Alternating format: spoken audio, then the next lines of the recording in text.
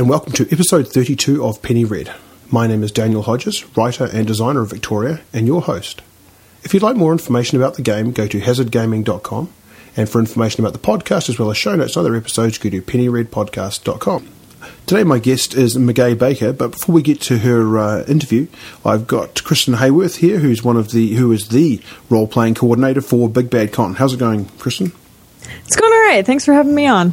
No problem at all. I like to keep people up to date with Big Bad Con. I'm going to be appearing there for anybody that doesn't know that by now. So how's the games filling up, and what's the latest?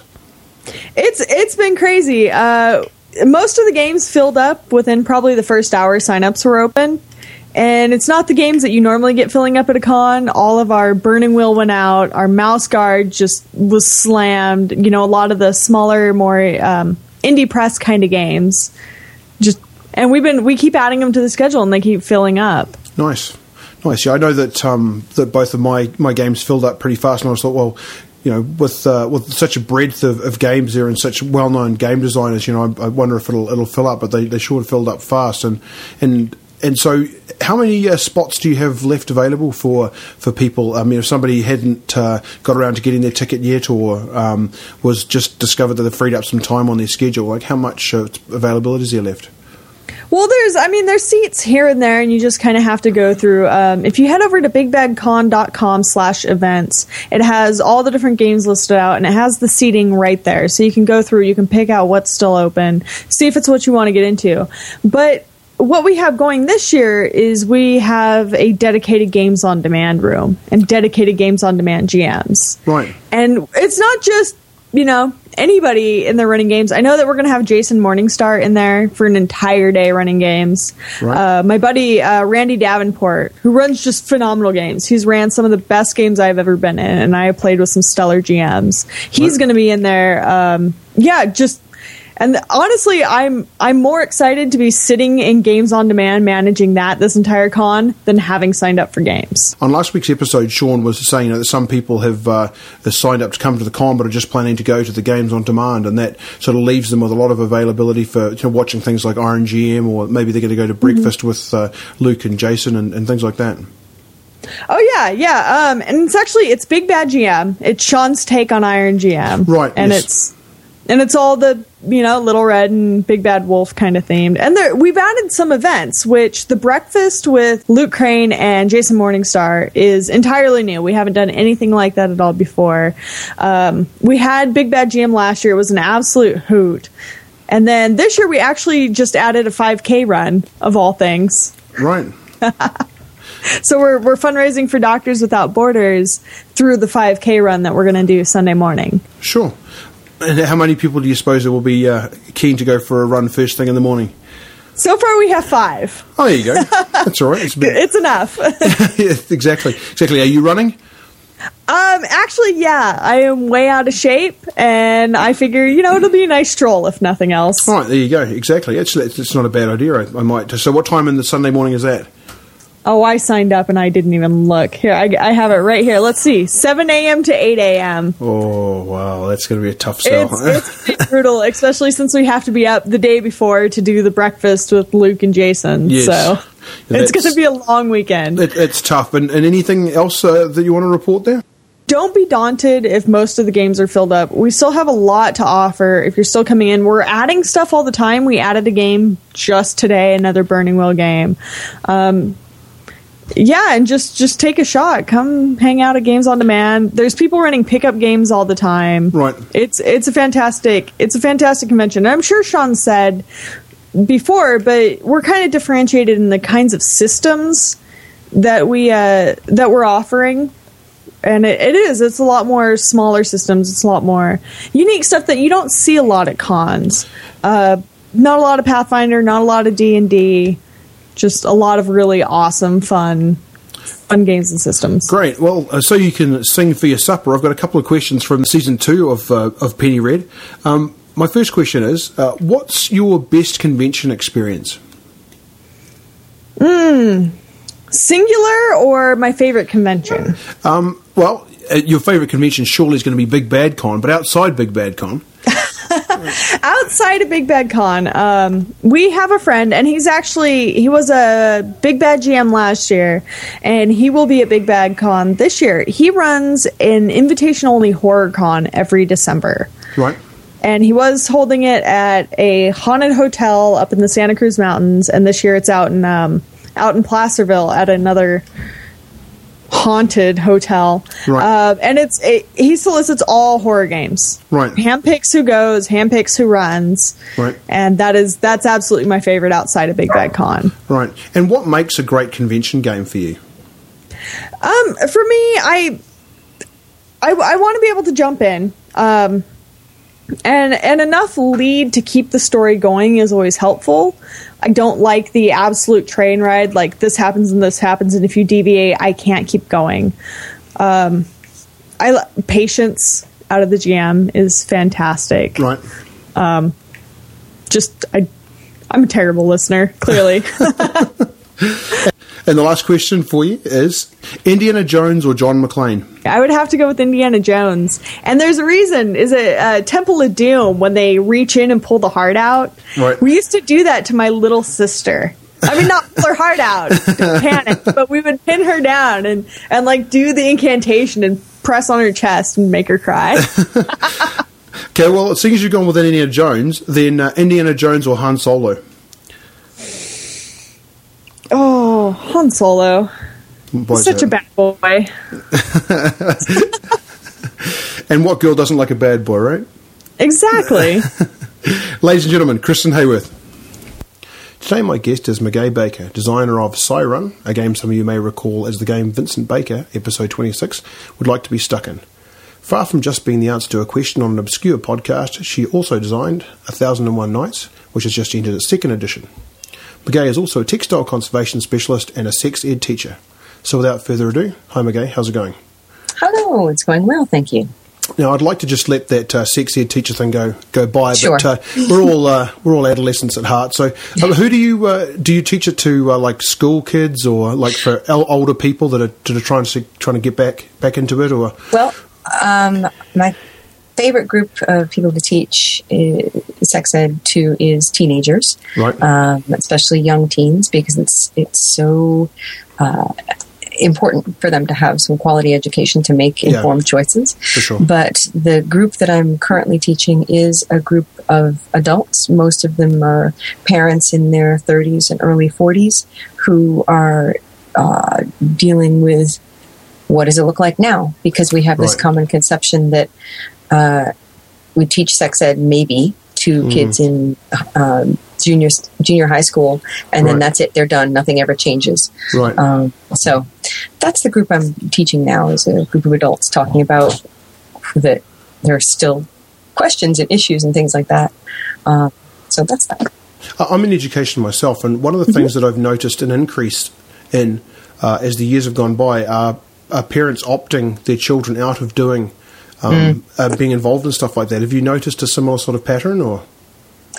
All the classes that I teach with kids are through charter schools, private schools, homeschooling groups, places that are a little bit more open-minded and receptive to that sort of thing than your regular public school.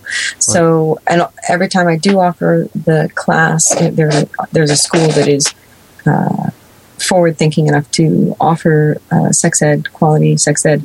It is opt-in, and we do fairly extensive parent orientation at the beginning of the program so that they understand what's going on. Right.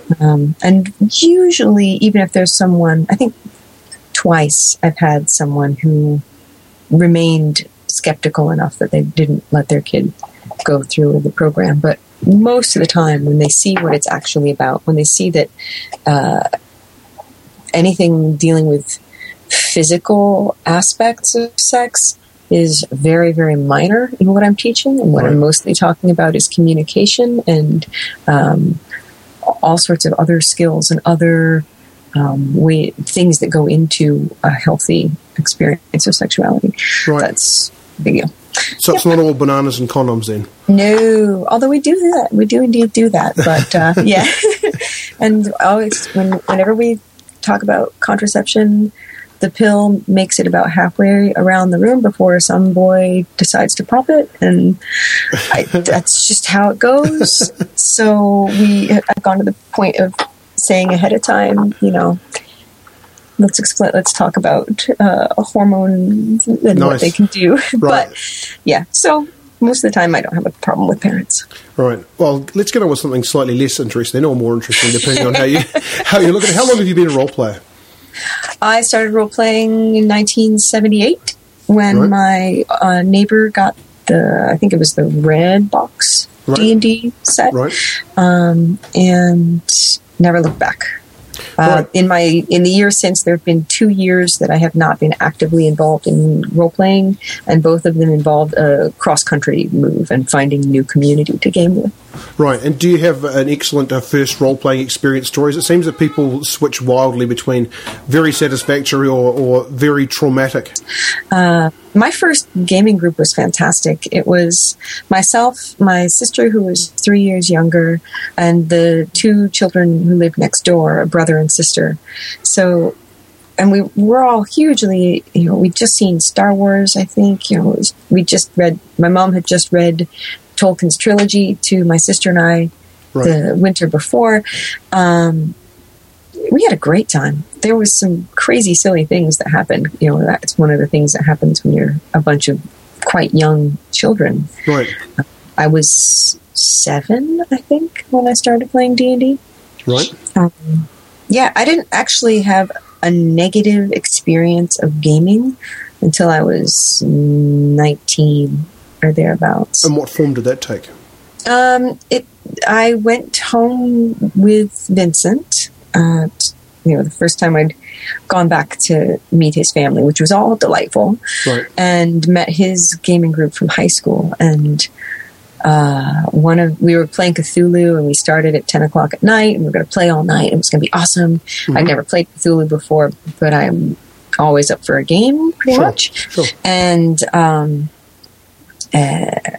I was playing smart, resourceful investigative reporter, who happened to be a woman.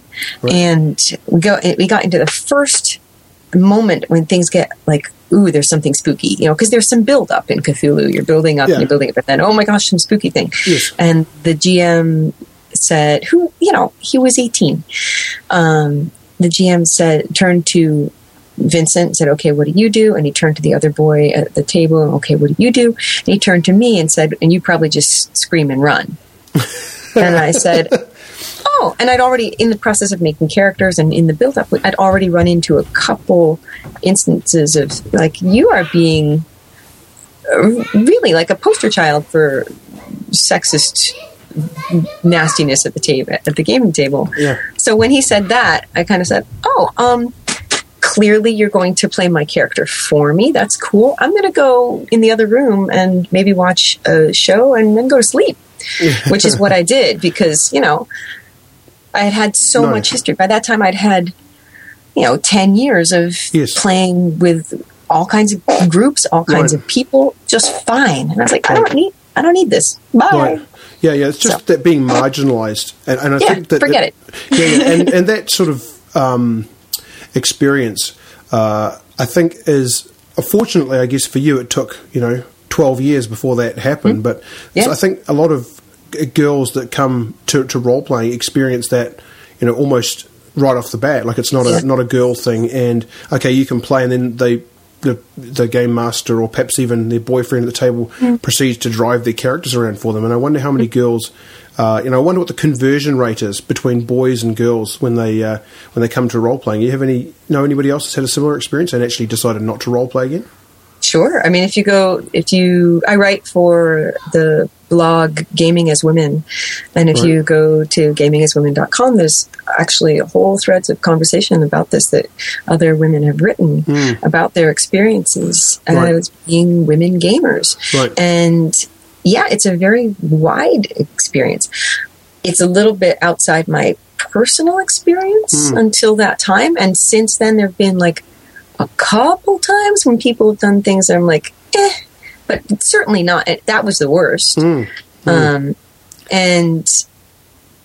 I think that another interesting thing for me is when I was in my mid-20s, talking to people who used to game, women's like, oh yeah, I used to do that. And then I feel like like if I scratched the surface a little bit, I'd find women gamers everywhere. Right. But it was still, that was the 90s, and it was still not quite cool to be a gamer like it is now. Sure. Because now it's cool. Right, sure. And that website, though, would cater presumably to women who are already gamers. I'm wondering how many women would never actually get to that site and never be able to share those stories because they were just turned off gaming altogether. Have you met people like that?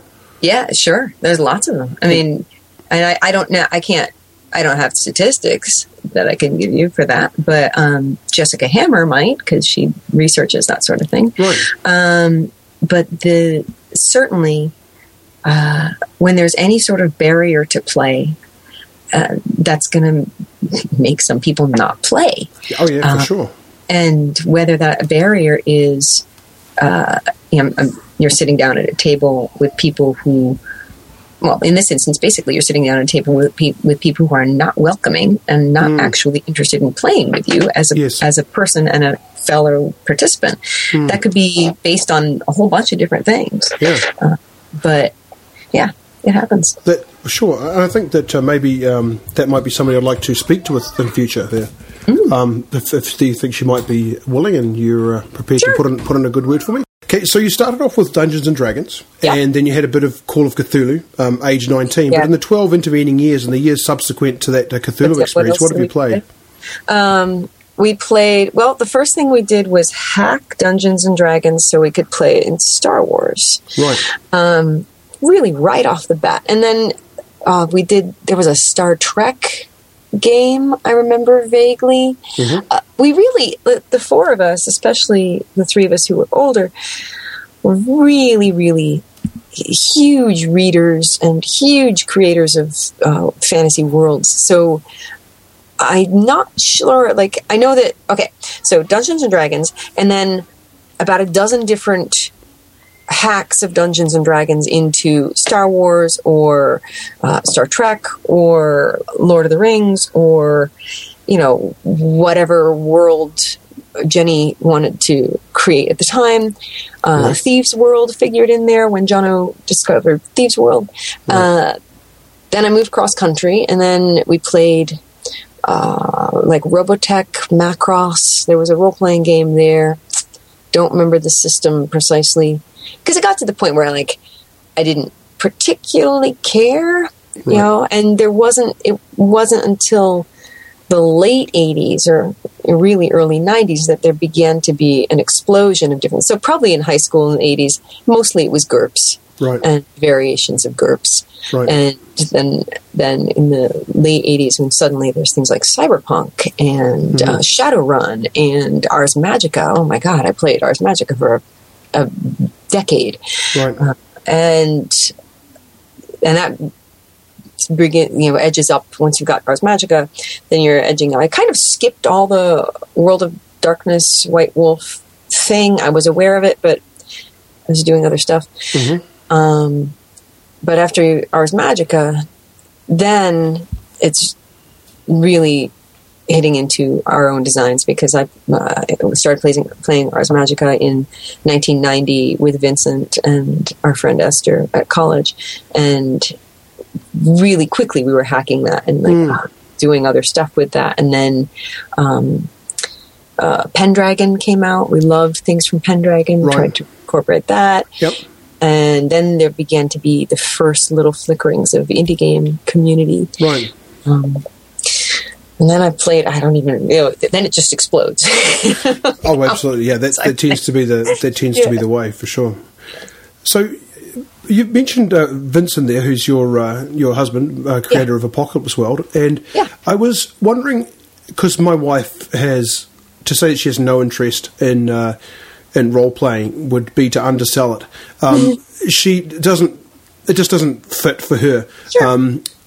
And so I've never really been in this situation myself, but Lillian Cohen-Moore last episode was talking about sort of relationship politics at the gaming table, and I was wondering if you had anything to contribute to the conversation on that, like what your experiences have been and whether you have any sort of unwritten rules and the sort of things that help to make it, help the game not spill over into personal life, right. Once you stop rolling the dice. Sure. Well, character bleed is a thing that everybody should be aware of as a player.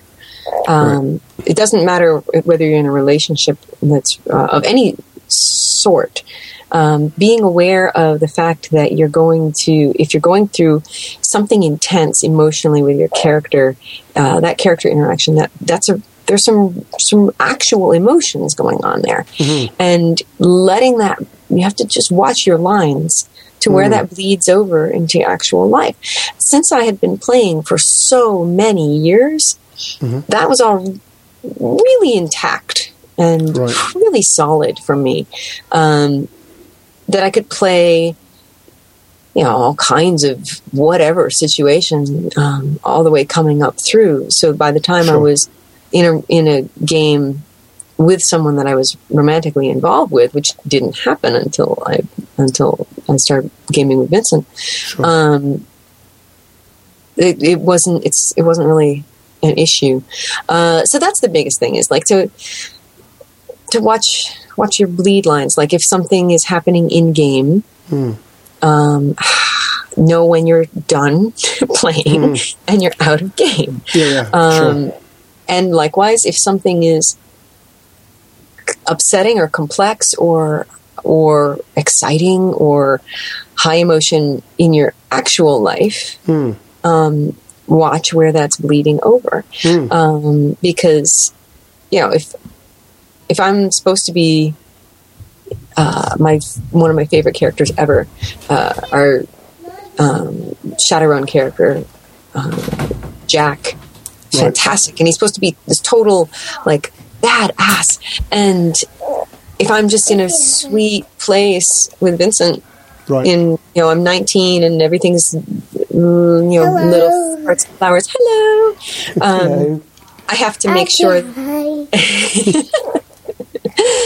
I have to make sure that I'm able to be in that space. Say hello to Okay, say a quick hello. Here you go.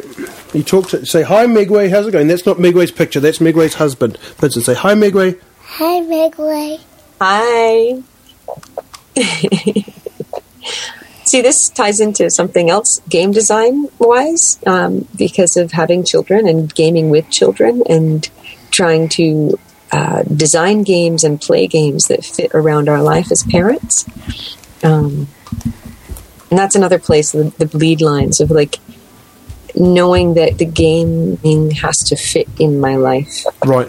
And do you think that that's something that sort of develops, because as you said, you were at it a long time before you were actually playing with Vincent, and do you think that that's something which is harder for somebody coming into it? Say, for example, you've got your boyfriend or girlfriend is into role playing and say, well, why don't you come along, we're playing whatever, and then that's something that it's a line that somebody that comes to role playing later is going to have more trouble with? Or do you think that somebody's maturity is going to actually help in that situation, or is that experience just I think that one of the things that is most helpful, having watched friends of mine come to role-playing as adults, in their 30s when they start gaming, it's a very different experience than for people who start gaming when they're 12, 13, 14 years old. Right. And the reason, I think, ties back to the first part of this conversation.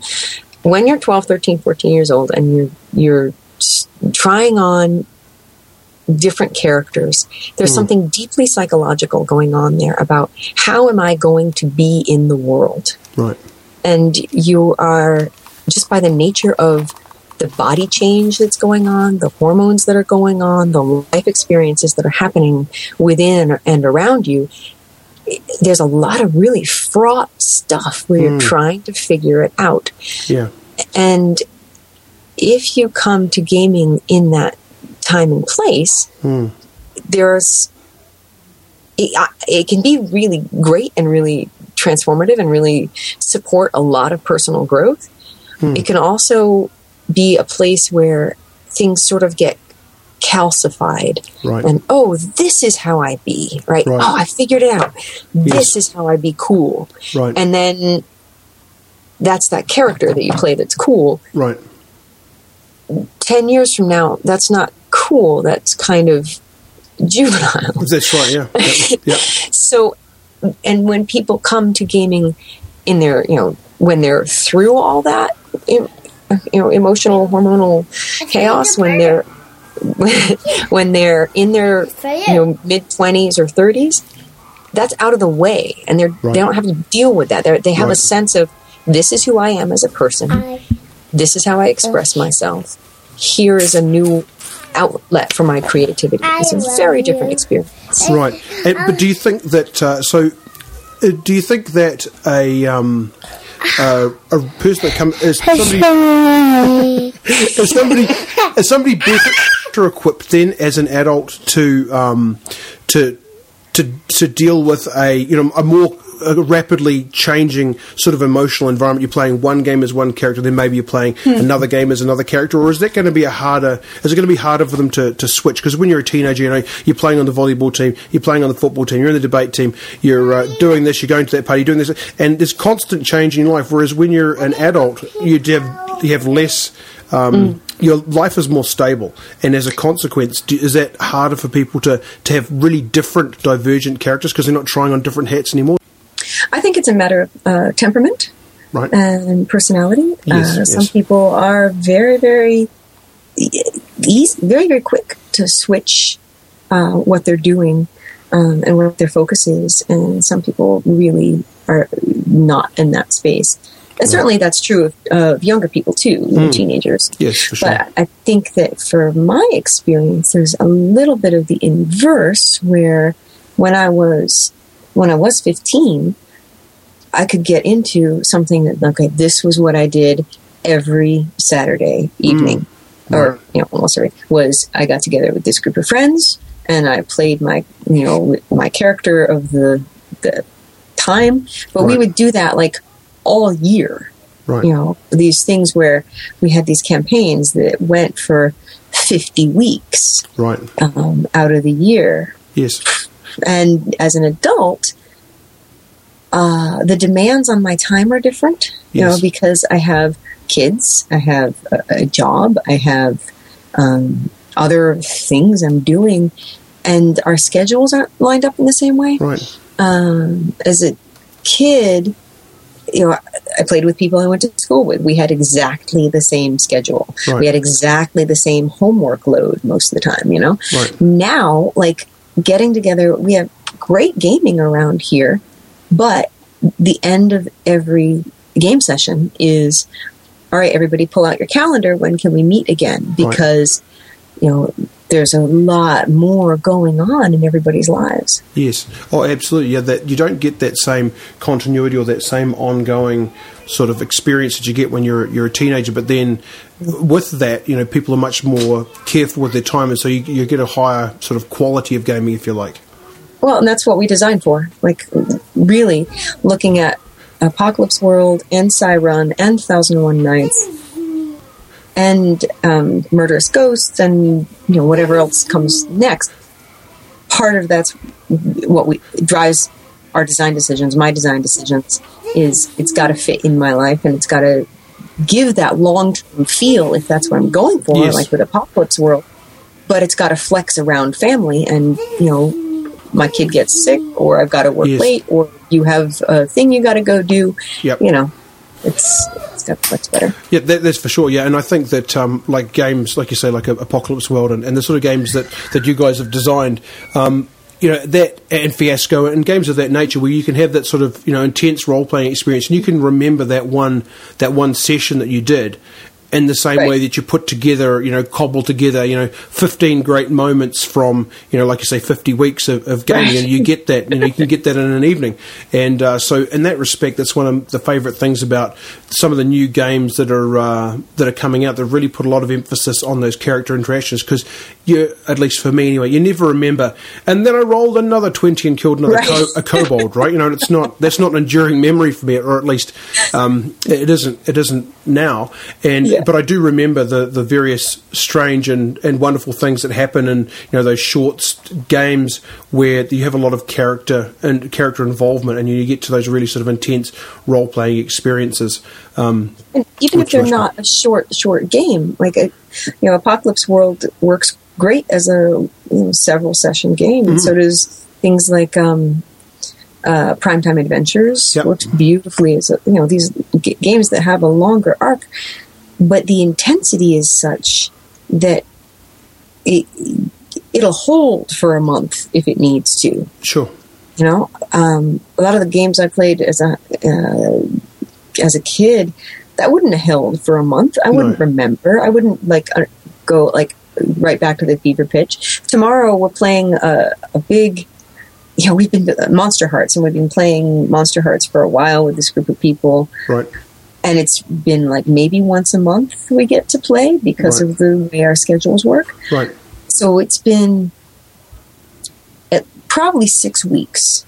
Right. And we are all so excited because we're all right there because the game delivers so much, and that is really, really neat. Yeah, absolutely. If you get to the point where your games are it's like, no, I've got gaming, then you're probably not as into it as you perhaps might be, and maybe there's maybe there's something to be said for either taking a longer break between your sessions, or perhaps to finding a game which sort of allows you to get a little bit more immersed in your character, so you come back wanting to explore that character, explore what's going on, rather than just I'm going to fill in my evening. I wonder what's on this evening. Oh, it's that. That's right. Yeah, for sure. So, what is your favourite book or supplement, other than something that that you've written? My favourite book or supplement? Golly.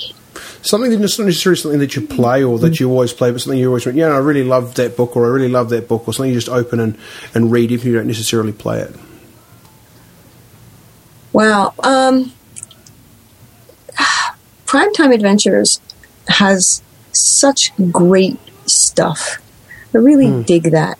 I also have a deep fondness for Keep of the Borderlands. Oh, nice. Yeah, it's absolutely. Yeah, nostalgic, right? Yeah, oh yeah. I don't have a copy of that, but I would I would play that tomorrow if we were playing Monster Hearts. Those are two that really, in terms of supplement, yeah, that's a good one.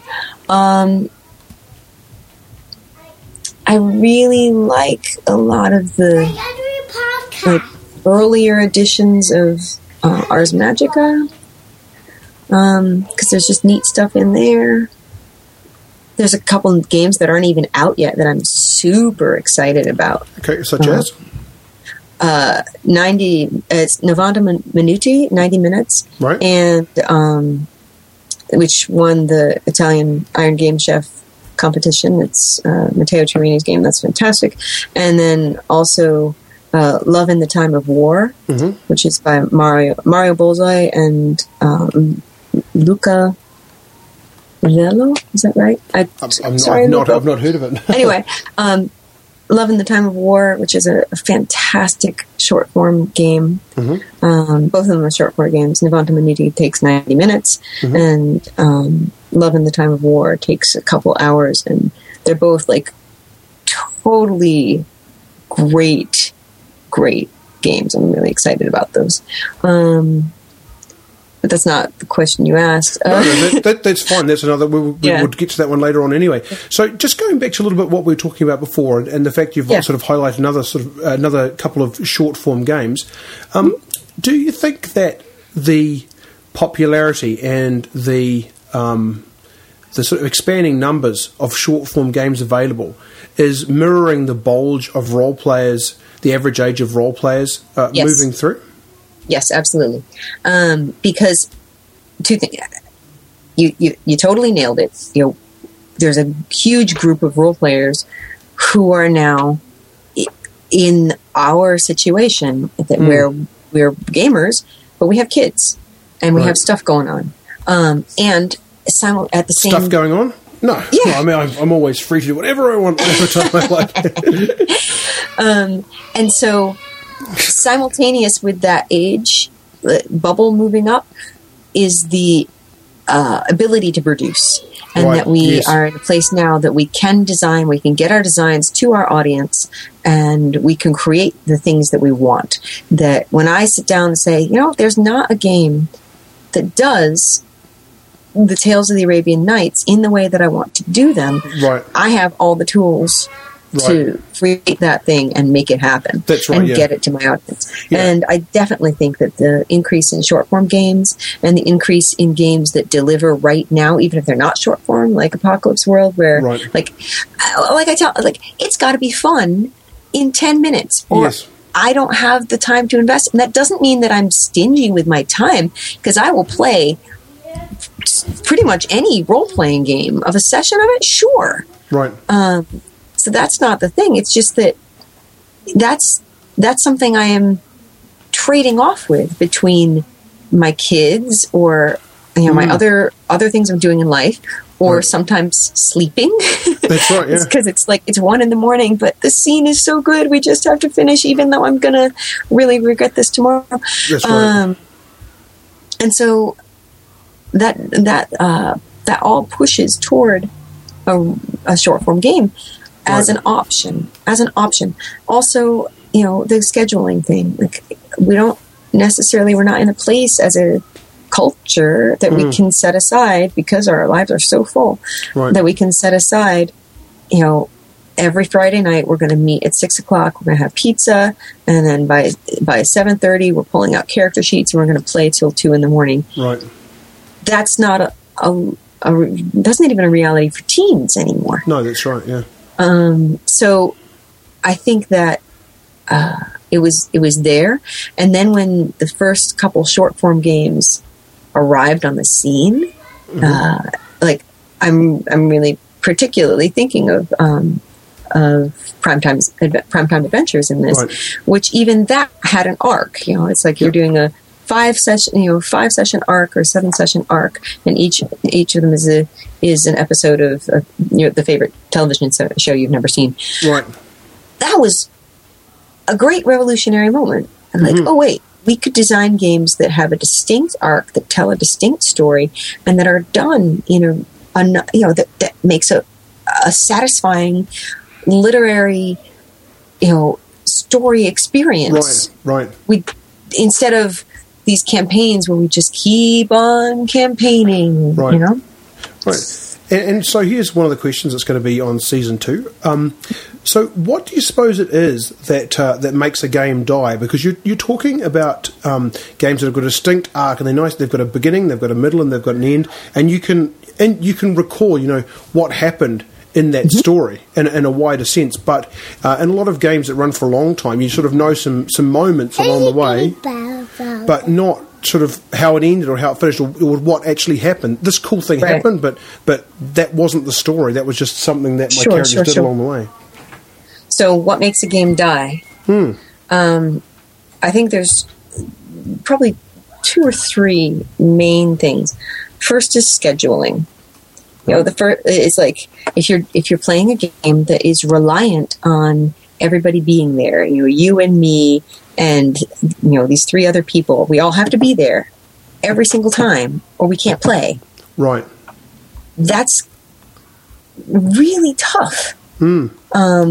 That's a huge barrier to play, because it just having to deal with 5 different schedules as adults, that is tricky.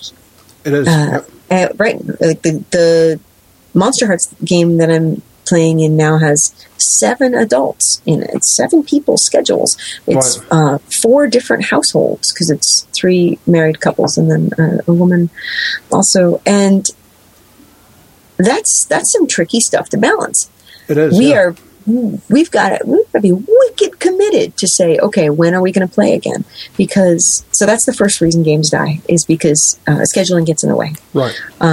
Or something else comes up. We had a great game going, Apocalypse World. Somebody had to move a couple hours away, and we all held on to this fantasy for a little while that he'd come back. Once a month of a break, I can come up, no problem. Mm-hmm. It didn't happen. Right. I'm still sad about that. So that's one thing, is scheduling. Right. The second thing is games die because the story arc has ended and the players don't want to recognize that. And so they keep playing past when the story arc has ended. When we create a character, we're creating a character that is at some out of balance part of their life. You know, something is happening that is tipping them out of their own status quo. And so we go through whatever that is. You know, we're adventurers and we've been sent on a quest. And if we don't go on this quest, then we have nowhere to live and we have no money and no gold. So let's go down in the dungeon, blah, blah, blah, blah, blah. Right. Or, you know, whatever the arc is. And that arc is going to come to an end. Right. Maybe by that time we totally love the characters. Maybe we've worked out the scheduling thing. We just want to keep playing. Right.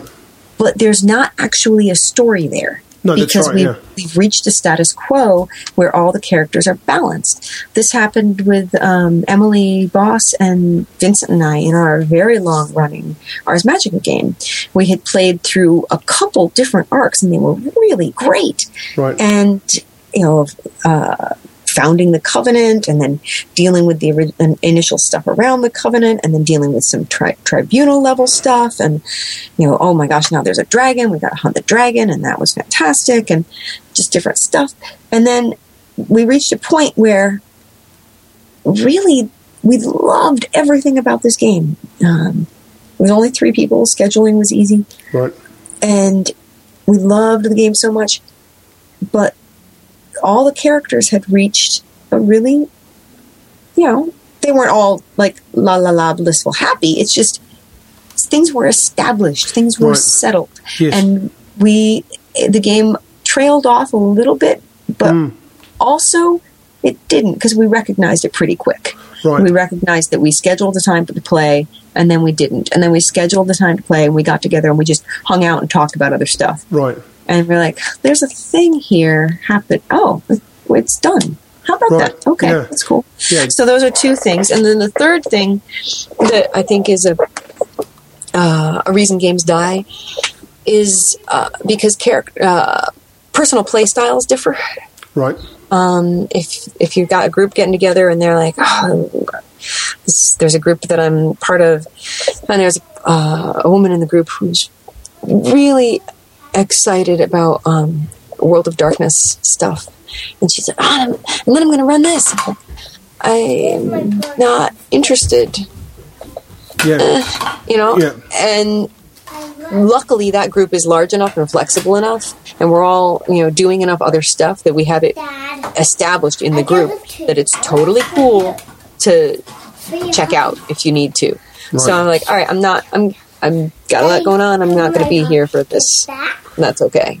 Yeah. But if you don't have that flexibility, that can end the game too. Yeah, just going back to the second point you made there with, you know, like, we're sort of done with this game. Yeah. That sounds like, and if you can recognise that, then I think it's great. But, you know, you've got, when you get to that point, you realise, you know what, that game wasn't actually a story so much as that was us getting to know our characters and creating, you know, these great personalities. And I think there's something to be said, you know, if you can recognise there's something to be going, you know what, I didn't create a really cool story, but I created and got to play a really cool character. And I think that people, at least in my role-playing past, have focused too much on achieving some goal and not really paying attention to the journey along the way. I know it's a cliche, but I think that in role-playing that can be particularly true. You know, don't be afraid to, you know, develop a really cool character and then actually not have anything particularly that you want to do with it. That's right. Yeah. Well, and that's you know, because character exploration is a style of play, and sometimes I just want to do character exploration. I want to know all about the little workings of this character's mind, how that goes. Sometimes I want to go on epic quests and, you know, have great challenges that we're supposed to do. So yeah, different things.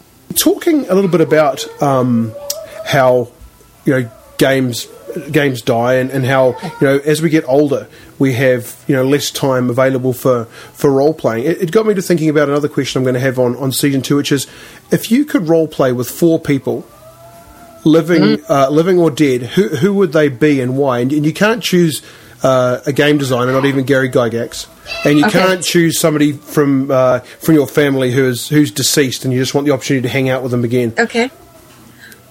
Can I choose members of my current gaming group? Absolutely. It's really the why. It's really the why that I'm interested in, and they're particularly gracious, or just something about them that you find that makes it great for you to role play with them. If I could play, God, this is tough. How many people am I allowed here in this group? Well, I'm going to say 4, but I suspect that as in the good fullness of time, people will change the number of people they have. But 4 if I could play people. 4 other people, living or dead, but not game designers, and not somebody from your family who you'd like to see again. Boy, I don't know, because I am really lucky to be playing with some super awesome people right now, so that is cool. You can't choose your own game group. I'm developing this question as we go along. You can't choose anybody that you are currently playing with. How's that? Okay, that's good. Because those people are all obviously the first people that you would choose to play with. Obviously, I'm like, all right, well, I'm playing with Emily and Effie and Evan and Kat and Julia and Vincent, and I'm set. But if you asked me a year ago, I'd say anyway. So, setting aside the people that I'm currently playing with, and game designers, and family, game designers, who would I most like to play a game with? Oh, that's really interesting. And why? Yes. Well, okay. The first person that comes to mind is Judy Chicago, who was a really amazing, innovative textile designer and had a lot of interesting stuff to say about women and textiles and gender and things like that. Because I just think it'd be neat to see how her brain works. Right. Tesla, because who would not want to hang out and play a game with Tesla? And I think he'd probably be fascinating. Yes, absolutely, yeah, for sure. And what sort of character do you think Tesla would play? Okay, either he's totally the mad scientist, right? Because he's going to try and do more or less. Like, what if I could do this? Mm-hmm. Or he's going to play totally against type and be some sort of very soft-spoken. I don't know. Either it's going to take Tesla to the next level of mad scientist awesomeness, or it's going to be maybe he'd want to play the badass with the gun. I don't know. That's right. Like a meathead barbarian or something like that. Yeah. Yeah. The strong Nikolai Smash. Who goes through like brute force and simple Tesla crush. Tesla no likey. He had so much of an ethic of like for the people. Energy, free energy for the masses. Great humanitarian. Right. So I don't know. That'd be really fun and strange. Right. And I think. How do you think you get on with your textile guru? How would I get a hold? How would Tesla get along with your textile guru? I don't know. I think that. Well, they both were interested in things that were deeply involved with social concerns. I think it'd be a game that we'd probably wind up examining some sort of intriguing issues. Either that, or it'd be a total escapist romp, and we'd be playing old school D&D, and Tesla would be a dwarf that loved everybody. Right, Perhaps sparks would fly. Yeah, it'd be great. Those are the two that really come to mind. 2 others. My friend Kate. That would be super. I haven't played games with her since we were really, really little kids. Right. And that would be excellent and awesome. My friend Joel, for the same reason. I think Joel and Kate I'm still friends with them on Facebook. Yay, Facebook. I like G+ better, but Facebook is good for these things. Like where these are people who were really important in my early life, and here they are again. It's super cool. Right. And that would be weird. Because Kate and Tesla and Judy Chicago and I would totally jive, and that'd be excellent. And Joel would have to find his feet, but I know he's got it, so that's cool. And who would be the game master? Me. Oh, there you go. And would you play one of your games? We'd play Apocalypse World. It would be awesome. Oh, there you go. Nice. Or maybe 1001 Nights. I can see that. Or I'd make something like Joel's a great GM from way back, when we were kids. But we played like great Wild Westy things like way back before there was Dogs in the Vineyard. Cool. Yeah. Excellent. So, just going to the flip side there of your favourite games, are there any ones that you would cause to cease to exist, and you don't have to worry about making somebody sad or the fact that it's not a learning experience for somebody else? Were there any games that I would say out of the pool? Mm-hmm. And it can be for purely selfish reasons, like it just came along at a bad time, or you had a bad experience with it, or something like that. Not necessarily as badly written. You know what?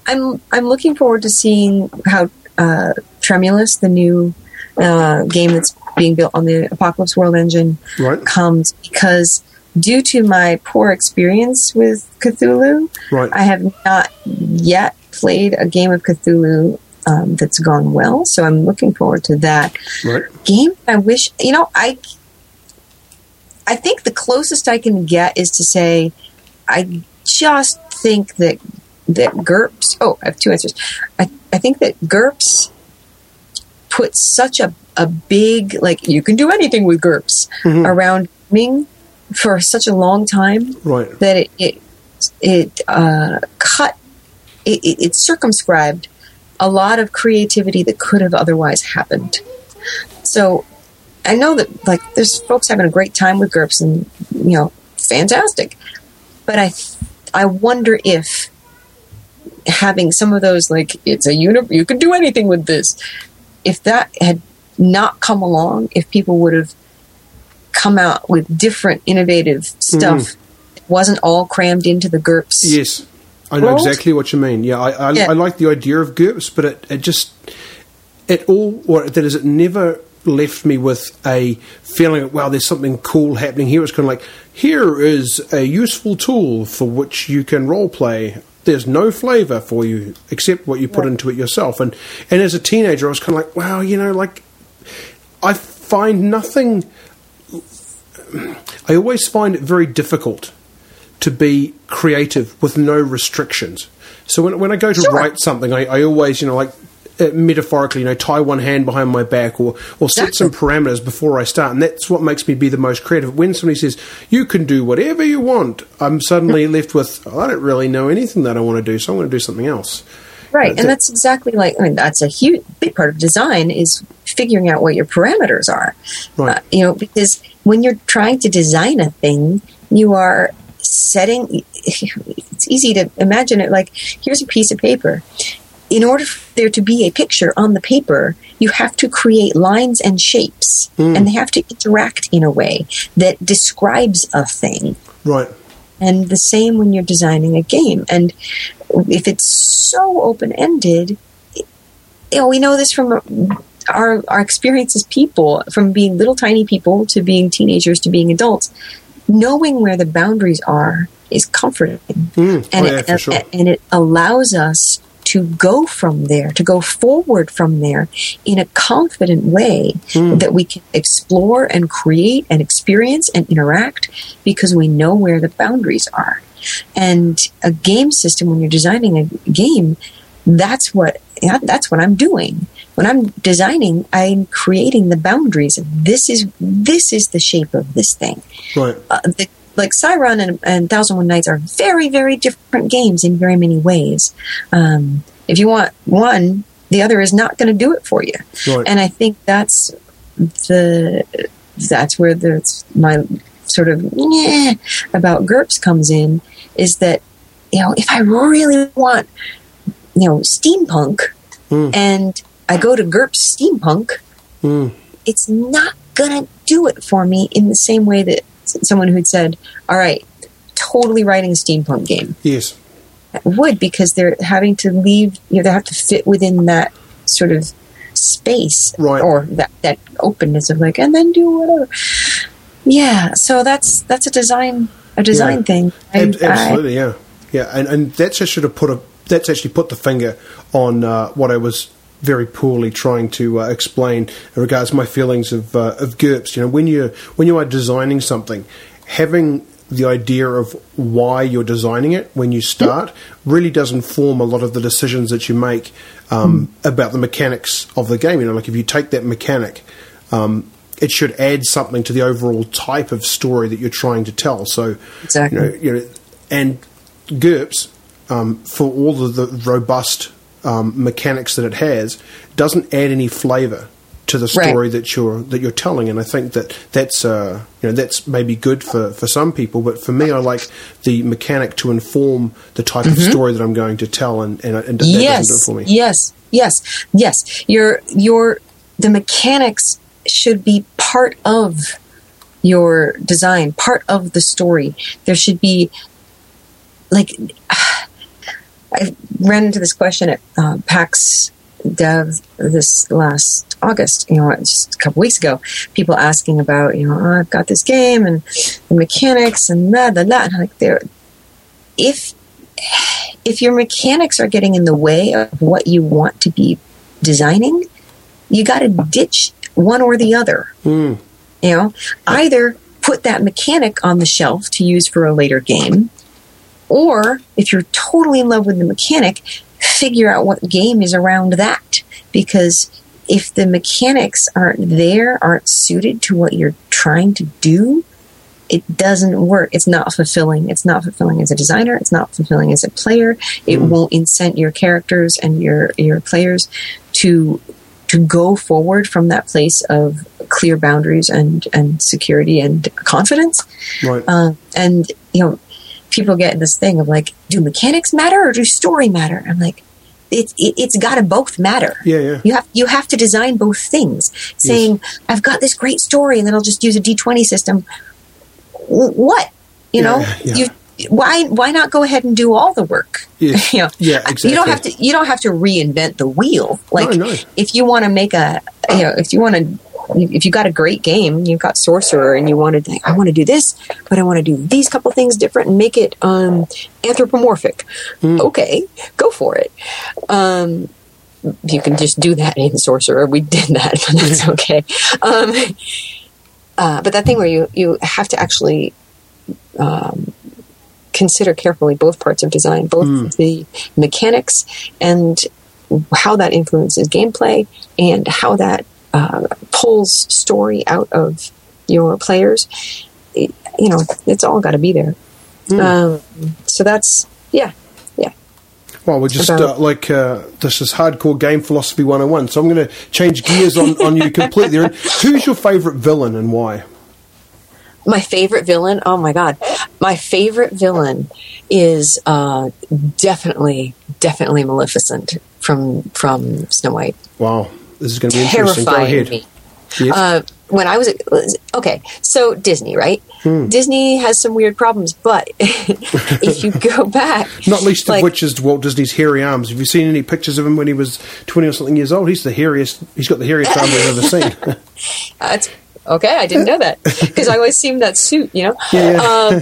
But so Disney as an organization, as an entity, has way problematic stuff. Although they did do like Gay Day at Disney World way before that was thought of to be a socially acceptable and cool thing. Nice. But if you go back into the animation of like Cinderella and Sleeping Beauty and Snow White, all that early animation is gorgeous. And I saw Snow White when I was a little girl, and Maleficent is terrifying. Terrifying! Like, I don't remember like if I had nightmares about her or anything, but I may have, because, oh my God, she was awesome. So that's sort of like when I immediately go, ooh, spooky, like favorite villain.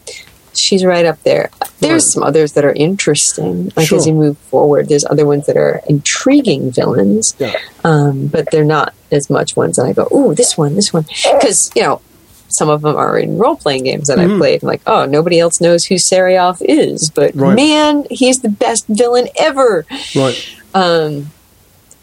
Different from the guy in Final Fantasy. I really thought they stole that name because that Serioth was a name from our Cyberpunk campaign. Right. Yeah. And then I started playing Final Fantasy, and I was like, wait, what? Hang on. So anyway, it's interesting you should say Maleficent because one of the things that this question sort of brings up, and I tend to repeat myself, so I'll give you the sort of the greatest hits here, is that in order for a villain to be really engaging, they've got to be ambiguous in a way. There needs to be something about them that you find compelling, some sort of attributes that they have that you can identify with, or not necessarily identify with, but something you find admirable. And one of the other sort of ideas that I've floated and discussed is that sometimes the villains, depending on how they're written, are the heroes of their own stories, and you're actually the villain of their story. Yeah. And having a character that will sustain that is, at least for me, creates an enduring antagonist. Yeah, because you're articulating the things about creating boundaries, all that stuff. Like you're giving the villain in that picture also has a place of competence to work from. Right. They're not just, I am evil. There's motivation, there's goal. They're talking about a whole... A complex personality. Yes. And that's, who is way more interesting to engage with than just something that's pure evil. Don't touch that. It's pure evil. Right. It also ties back a little to something that I wanted to say earlier about if you don't know where the boundaries are, if you can just do anything, it's not fun. Right. If it's just unmitigated evil, then it's like, all right, what's the question? We just kill it. Exactly. Yeah. And there's a same, like, if you have unlimited power, like, okay, what's fun about that? Yes. I can do anything. I'm done. Right. Big deal. But yeah, so the villain thing, definitely having characters that are complex, that are compelling, that are like us in some way, right. Or that we can see as maybe they're the ones in the right. Maybe we're messing up their lives. Yeah. That's an interesting villain. Yeah, and the reason I bring that up is I'm not sure if you're aware of it, but there's a Disney movie coming out that's told from Maleficent's standpoint. Oh, I didn't know that. I'm super excited about that. I mean, I don't have any particular feelings for Maleficent, but I'm really on board with this idea of investigating villains. I'm really curious to see what Disney's going to do with her as, I'm hoping, as a protagonist, the hero of her story, or whether it's actually going to be just Maleficent in a totally different time and place, whether it's going to be like a prelude and we get to find out why she is the way she is, if it's going to be after I guess it can't be after, but or whether it's going to be her and her machinations against what was originally our hero, right? Interesting. So yes, that's exciting. I'm very excited to see how that's I'm going to go. intrigued. Like they've been doing a stack of things lately. Movies wise, there was, I think, 2 Snow White. There was a Snow White and the Huntsman, and then there's some other Snow Whitey thing. Right. And it's interesting to see again these fairy tales come around again because they're still relevant. We're still examining. There's still a reason why, and even though there may be hundreds of versions of Cinderella, it's still something we want to wrestle with, and then we want to wrestle with it from different angles and go, well, what if, like this Maleficent thing, it's like, well, what if really she's got more there to tell? What's more of that story? Yeah, because storytelling is, it's innate. It's such a human thing. We can't not do it. Your little daughter coming into the room saying, dance with me. She's telling a story. It's so emergent in people, in children, and we all know people who are excellent storytellers, who can tell a little anecdote about their day. And it's just riveting because they're good storytellers. Right. And so I think that's part of what we look for in games as I design them and as we play them, is to be part of that process of an oral culture of storytelling. Ladies and gentlemen, Mackay Baker. That's it for episode 32 of Penny Red. For any questions or comments arising from the show, daniel@hazardgaming.com. Next week's episode represents the first in the second series of Penny Red, and my guests will be Farrell Foster-Lynham from episode 8, season 1, and Donald Gardner from episode 10. So until then, keep talking the walk.